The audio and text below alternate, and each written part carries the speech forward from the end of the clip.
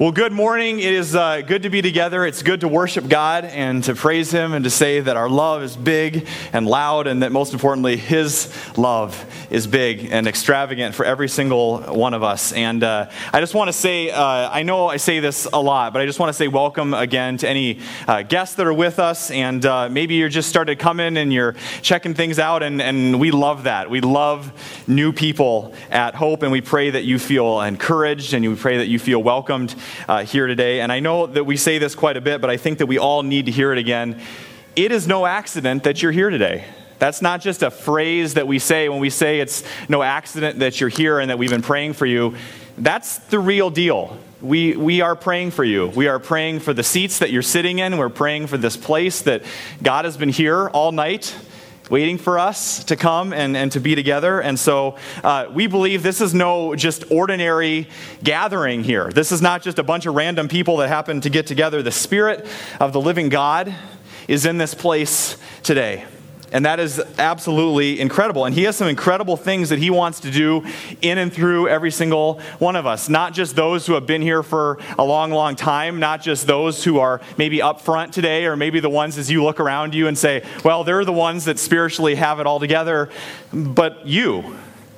It's no accident that you are here today. And I know that can be hard to believe, but I remember being a first-time visitor to a brand new church that my wife and I were attending 4 or 5 years ago now, and I just remember walking in, and it almost feels like you have this kind of backpack, this weight of like being a new visitor to a church, and you're just sort of walking in, and in that backpack that's really heavy on you is a whole bunch of questions.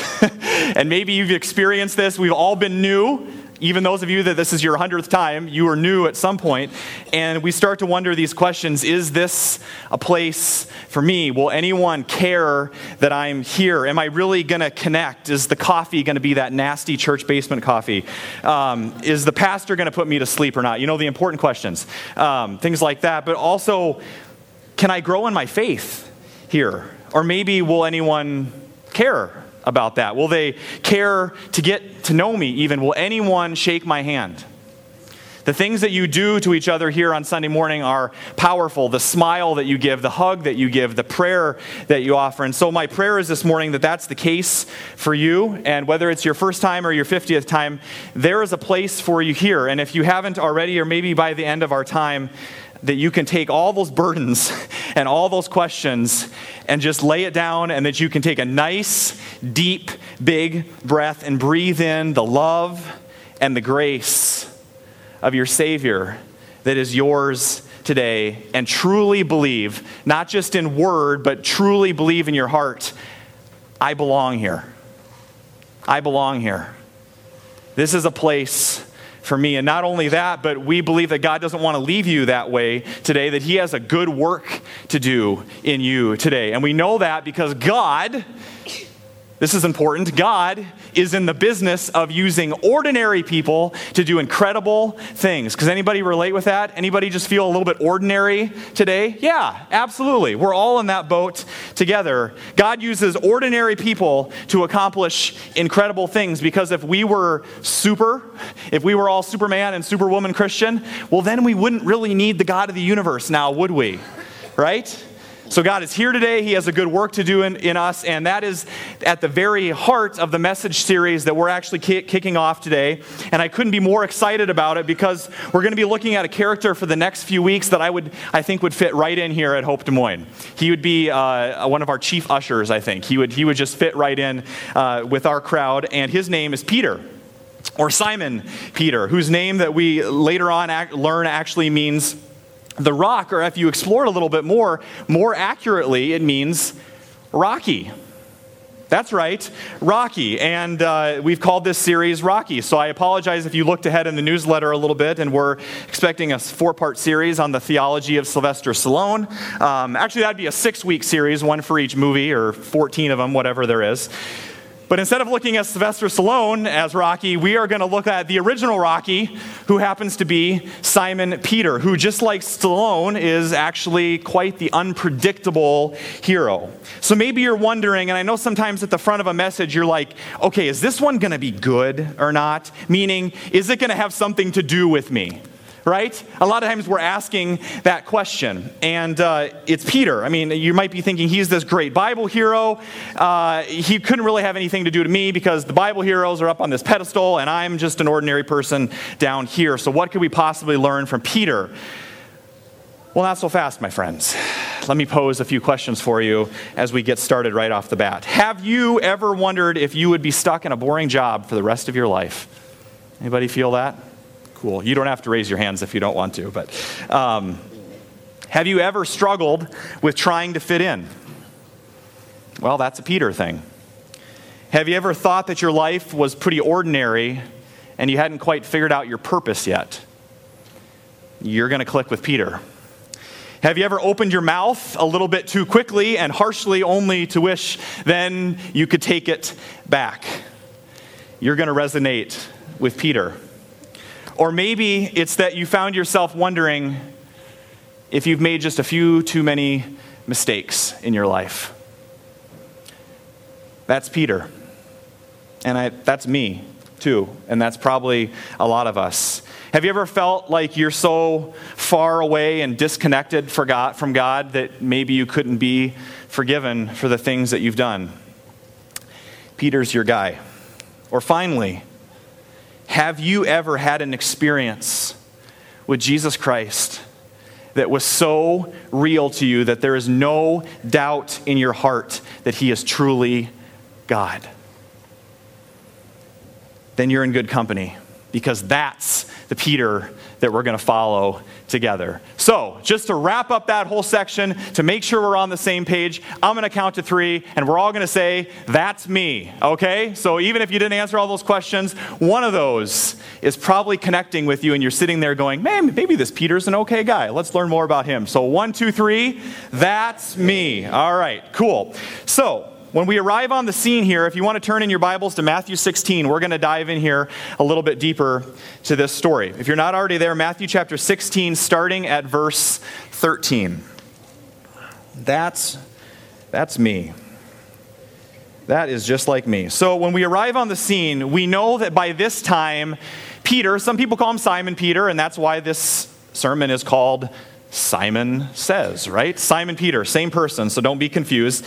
That Peter and the other 11 disciples have been following Jesus for over 2 years, right? They followed Jesus for 3 years. That's the time that Jesus spent in his ministry on earth, and they've been walking and eating and talking and sleeping and working and learning and laughing, and I try to think of more L words, living life together. These 12 guys and Jesus have been doing life together.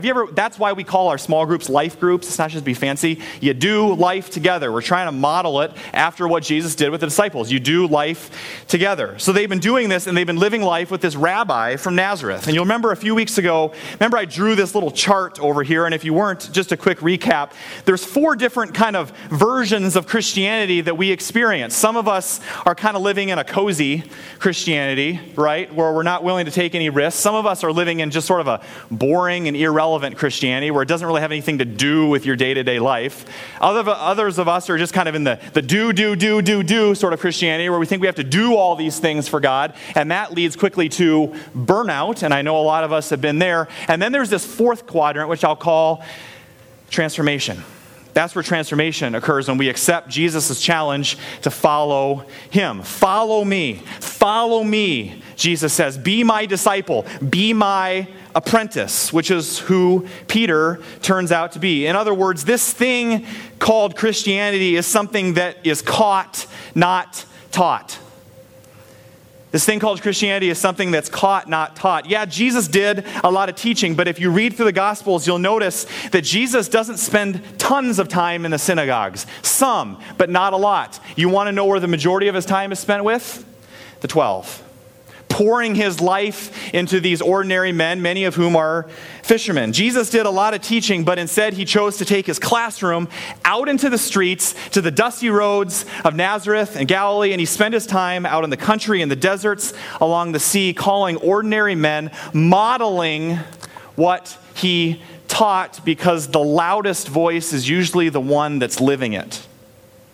The loudest voice, the most meaningful voice, is usually the one that's modeling it. And so remember, the invitation to Christianity starts with that invitation to relationship. That's what leads to the transformation. Not do, but be, and then my doing for God comes out of my being in relationship with God. The invitation to Christianity is an invitation not to religion, not to rules, but to relationship.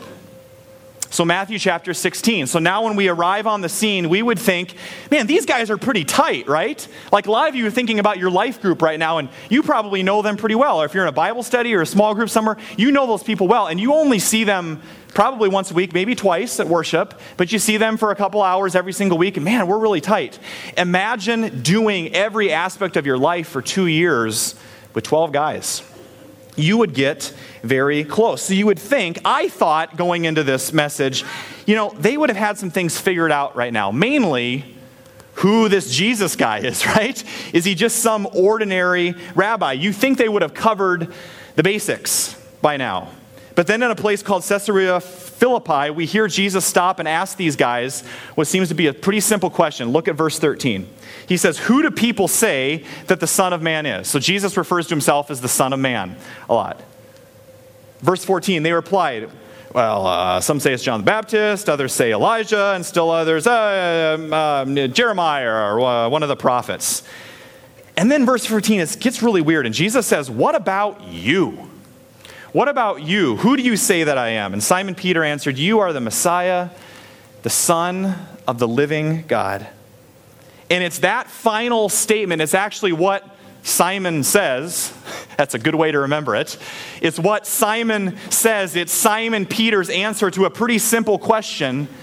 As Jesus, one of Jesus' best friends, that scholars and theologians and great teachers and pastors and all sorts of people for centuries, that line that Peter says is called the Great Confession. There's been songs written about it. There's been books written about it. Entire theologies developed around it. It's the Great Confession. And I have to just think, and maybe you're on the same line of thinking with me, is it just me, or is this something that they probably should have had figured out by now? Why is Peter the only one out of the 12 that speaks up? This is a pretty important question. Who am I? Right? But they don't get it. They don't know it by now. I think, isn't this kind of like Jesus 101, right? If you're going to Jesus University, this would be like Jesus 101. We should probably cover this on the first day, right? So what exactly is so great about the Great Confession? You might be wondering that. What is so great about the Great Confession? I want you to hold that question with you, and we're going to explore some context. That might help. And we're going to dig a little bit deeper. What was so great about the Great Confession? So we know that Jesus and his disciples have stopped at a place called Caesarea Philippi, which, as it turns out, is actually the headwaters of the Jordan River, which flows all the way through the area and the region where Jesus lived during his time on this earth. And so down to Galilee and Nazareth and even into Jerusalem. The headwaters of the Jordan River start in this place. And it turns out that this is an incredibly beautiful place. Think about the most beautiful garden that you've ever been in, right smack dab in the middle of the mountains. And there's flowers blooming everywhere, and there's gardens and streams, and it's kind of set back in the hills, and there's a big waterfall that comes down and feeds out into the tributaries, into the rivers that flow into the Jordan River.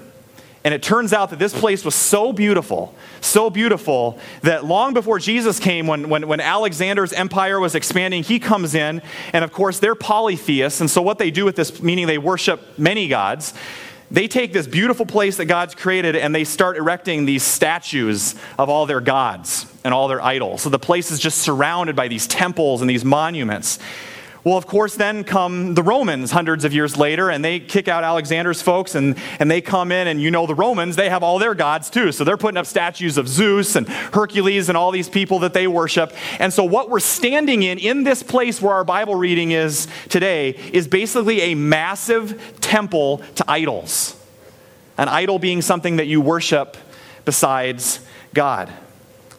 And it's right here that Jesus stops, turns around to the 12 guys that are following him and says, okay, guys, look around you. Who am I?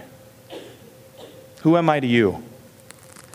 Totally changes your thinking about the passage, doesn't it? Jesus knows exactly what location to ask the right question. This is what everybody else is saying. These are the gods that your culture for thousands and thousands of years have worshiped all around you here, and we're standing up looking at them, and this lowly little peasant man with a beard that is no attractive physical appearance whatsoever, this little rabbi from Nazareth is saying, okay, so who am I? Who am I amongst all these great and powerful gods that the culture has worshiped? So put yourself there. And Jesus asks you, standing there with the 12, okay, insert your name. Am I just another one of these statues that's going to be crumbling and rotting in a few years? Or am I God? Am I the Messiah? Am I the anointed one? Jesus' question starts to take on a whole new significance. And of course, the disciples have no problem sharing the word on the street. So Jesus asks, who do you say that I am? He's saying that to all of them. It's a plural in the Greek. He's saying that to all of them. And so you can almost hear him. Well, some say, John the Baptist. Yeah, I've heard that. Some people say that. And, Elijah. Some people say you're Elijah. Yeah, that's right. Jeremiah. Yeah, we just go through the list of the prophets and, just one of the prophets. Almost like, well, duh, Jesus, that's kind of the popular opinion around town, and you should probably know that. And most likely these answers that they first give Jesus are from sort of Gallup poll that they took recently. And nonetheless, we know that it was impersonal, and it was only based on what they had heard other people say, not what was coming from here. It was secondhand knowledge and thirdhand knowledge. Nobody really knows at this point who Jesus is. One thing is clear. Nobody at this time, not even Jesus' own followers, nobody had openly confessed, you're the one. He's a good guy, he's a good teacher, he's a good rabbi, maybe he's a prophet, he did some baptizing. He healed some people. Wow, he's pretty knowledgeable, he hangs out in the temple a lot, he seems to know a lot of things and have this connection upstairs. But who is he? Nobody had ever said yet in the history, who is this guy?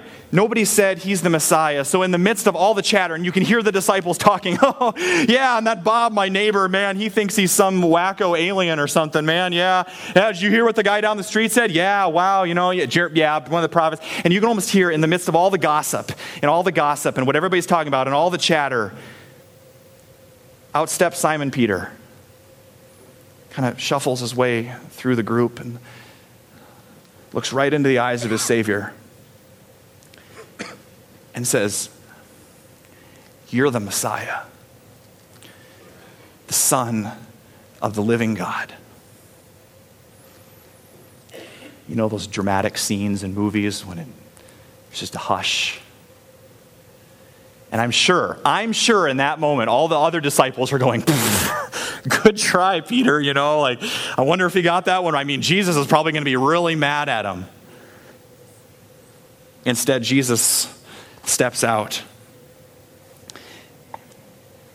and says, blessed are you, Simon of Jonah. What's so great about the Great Confession, you ask? Surrounded by a garden of every other god that you could possibly worship, despite all his fears, despite all the popular opinions of what it means to follow Jesus, all the popular opinions of the day, Peter looks Jesus in the eyes and says, you're the one. Not just one of the gods, not just a good guy, not just a good teacher, not just some religious prophet, not just somebody that we hang out with and worship once a week. You are the Messiah, the anointed one. You're it. You're the one we've been waiting for. You are the God of the universe in flesh. And I just wonder, it's almost like by Jesus' response, is almost like he looked right through Jesus' eyes and into his soul. Have you ever had a really good friend do that? Maybe your spouse that just knows you really well, and you're having a conversation with them, and it's almost like they can see right through you and they know you better than you know yourself. And they can speak things to you that nobody else can because they know you. That's what Jesus did to Peter that day. And Jesus knows, because Jesus can look right into his heart, in the deepest places of Peter. This is not the Sunday school answer, right? If you're in Sunday school, by the way, and you never know the answer, just say Jesus, and you're going to get it 75% of the time, right? I have to share a quick little aside with you. One time I did that. I told my class that. The next day, I asked them a question. 3 or 4 kids yell out, Jesus, Jesus, that's it. And the answer was actually squirrel. So it doesn't always work. But 75% of the time, the answer is Jesus. So Peter, you would think, is just, he's just giving the Sunday school answer. No, that's not it.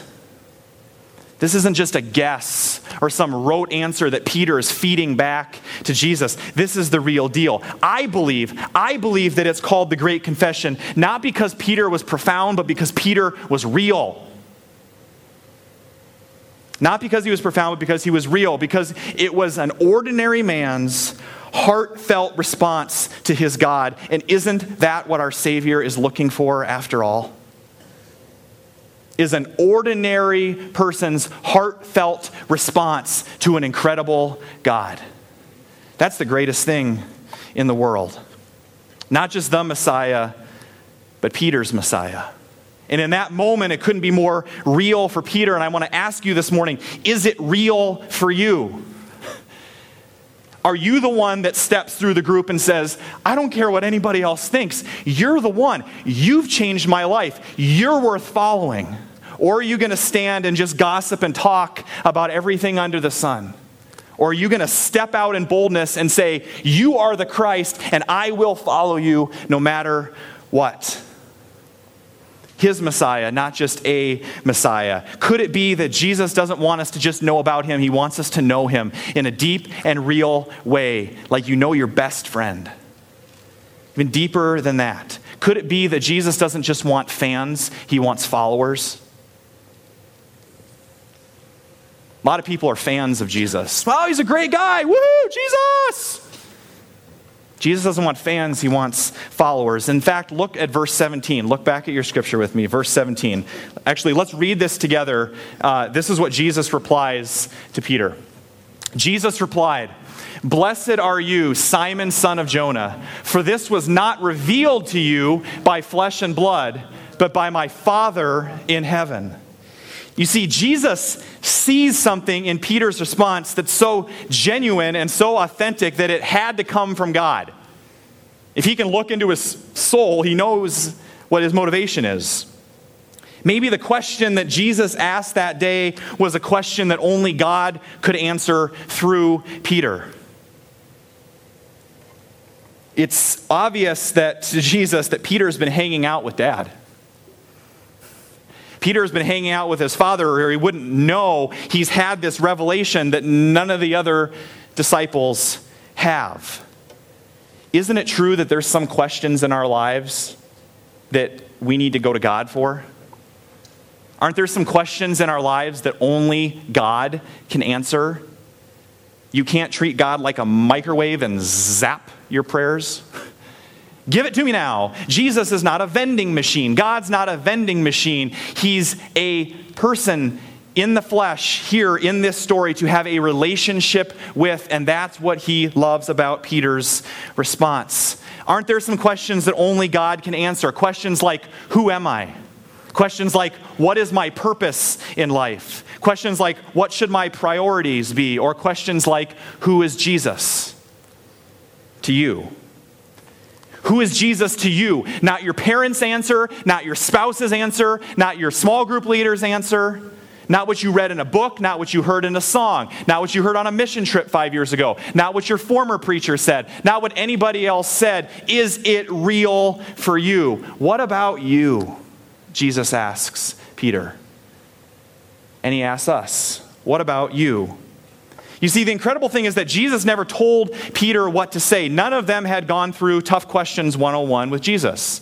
That class had not been offered yet. Peter is operating not on just what he's heard Jesus say about his relationship to God. Peter has been watching Jesus' life.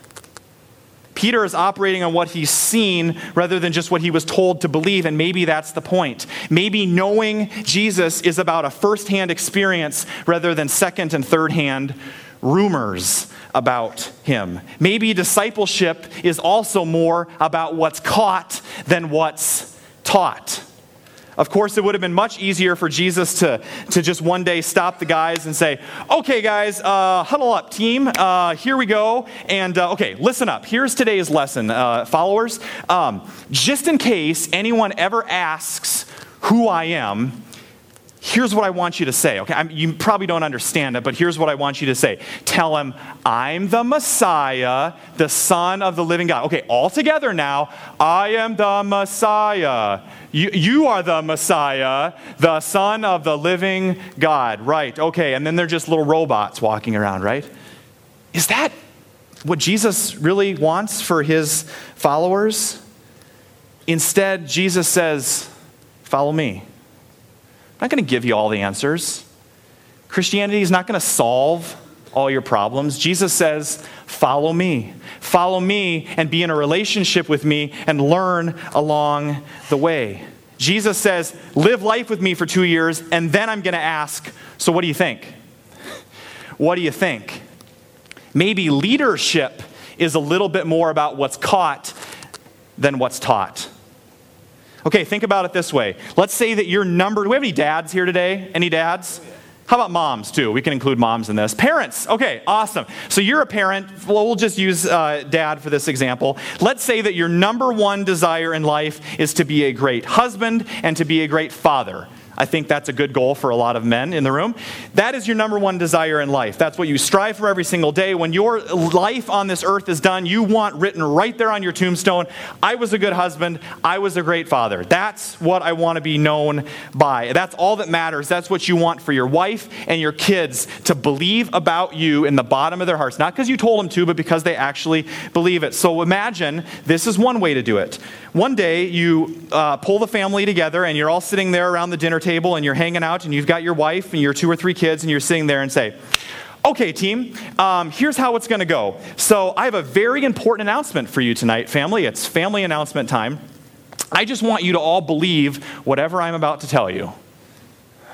Okay, Dad, we'll go along with that one. If anybody ever asks, all I want you to believe is what I say here. I am a great husband and a wonderful father. Got it? Okay, family, all together now. So let's say it together. My dad is a great husband and a wonderful father. Yes, my dad is a great husband and a wonderful father. So if anyone ever asks, who's that guy, you can just say, that's my dad, and he's a great husband and he's a wonderful father to me. By the way, this is not official marital advice from your pastor, so there should have been a warning, don't try this at home. How ridiculous would that be, right? That's not how you lead people. You don't force them what to believe. Of course, you wouldn't do that. If you really want your wife's affection, if you really want your kids' respect and allegiance, to believe it and say it from the very core of their being. If you want this truth to be so deeply embedded in who they are, you can't just tell them you're a good father. You have to father them. You can't just say, I am a great spouse. Be a great spouse. Model for people what you want them to believe about you. You might say that respect and trust and love are caught more so than taught. Whether you're a parent or a spouse or a teacher or a construction worker or a barista or a student or a friend, maybe the way to truly get people to believe what you want them to believe, whether it's evangelism for our faith or anything in your life, maybe the way to get truly get people to believe what you want or follow you is not by force or guilt, or not even by telling them that they should, but by loving and investing and serving it in their lives so well that they cannot help but want to emulate the very life that has transformed them. Maybe that's the way to transformation.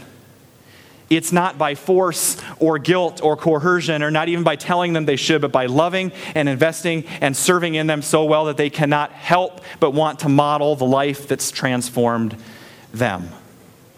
If that's the heart of leadership, then why would it be different for the greatest leader of all time? I believe the confession that Peter gave that day is great, has been labeled the Great Confession, because in some little way, Jesus knows he has reproduced himself in Peter. That's a word we don't use around church a lot. Yeah, I went to church today and my pastor talked about reproduction. Wake up, people, reproduction. Okay, here we go.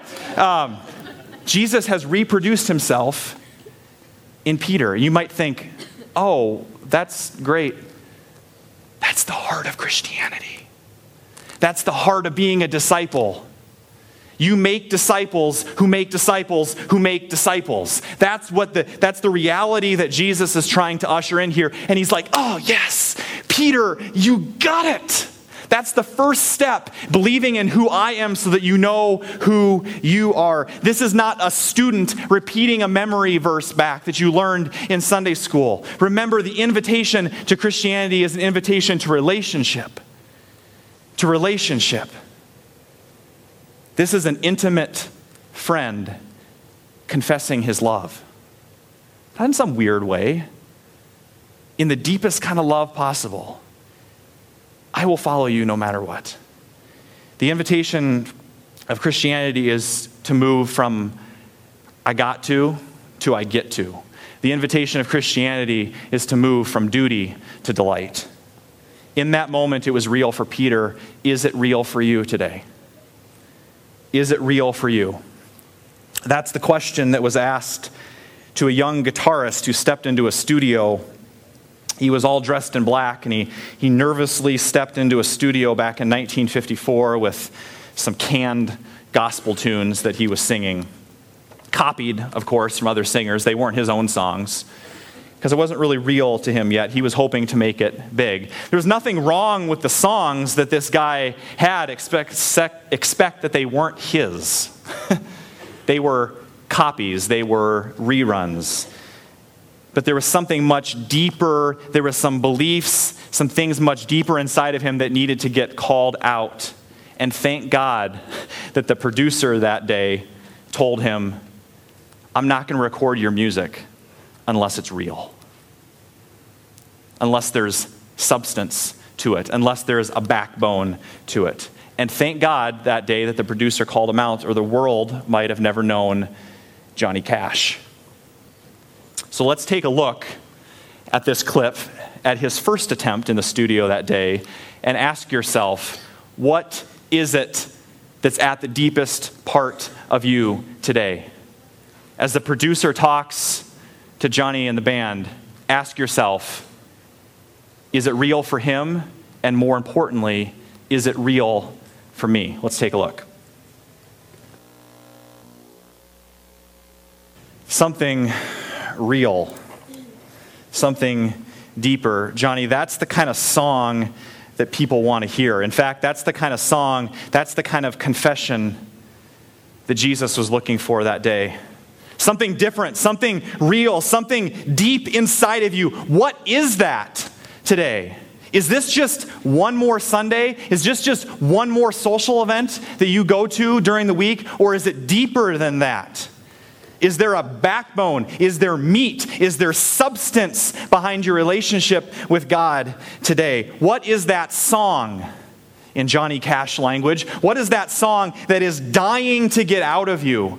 But you're just copying everyone else's. You're just going through the motions, Sunday after Sunday after Sunday, singing somebody else's song, vicariously living through someone else's faith. And God agrees. Thank you. We do that sometimes, don't we? We live through other people's faith journey. Is it real? What is your song? Jesus is asking you, is it just one more thing that you do? Is it just a time to hang out with other people? What is the song today?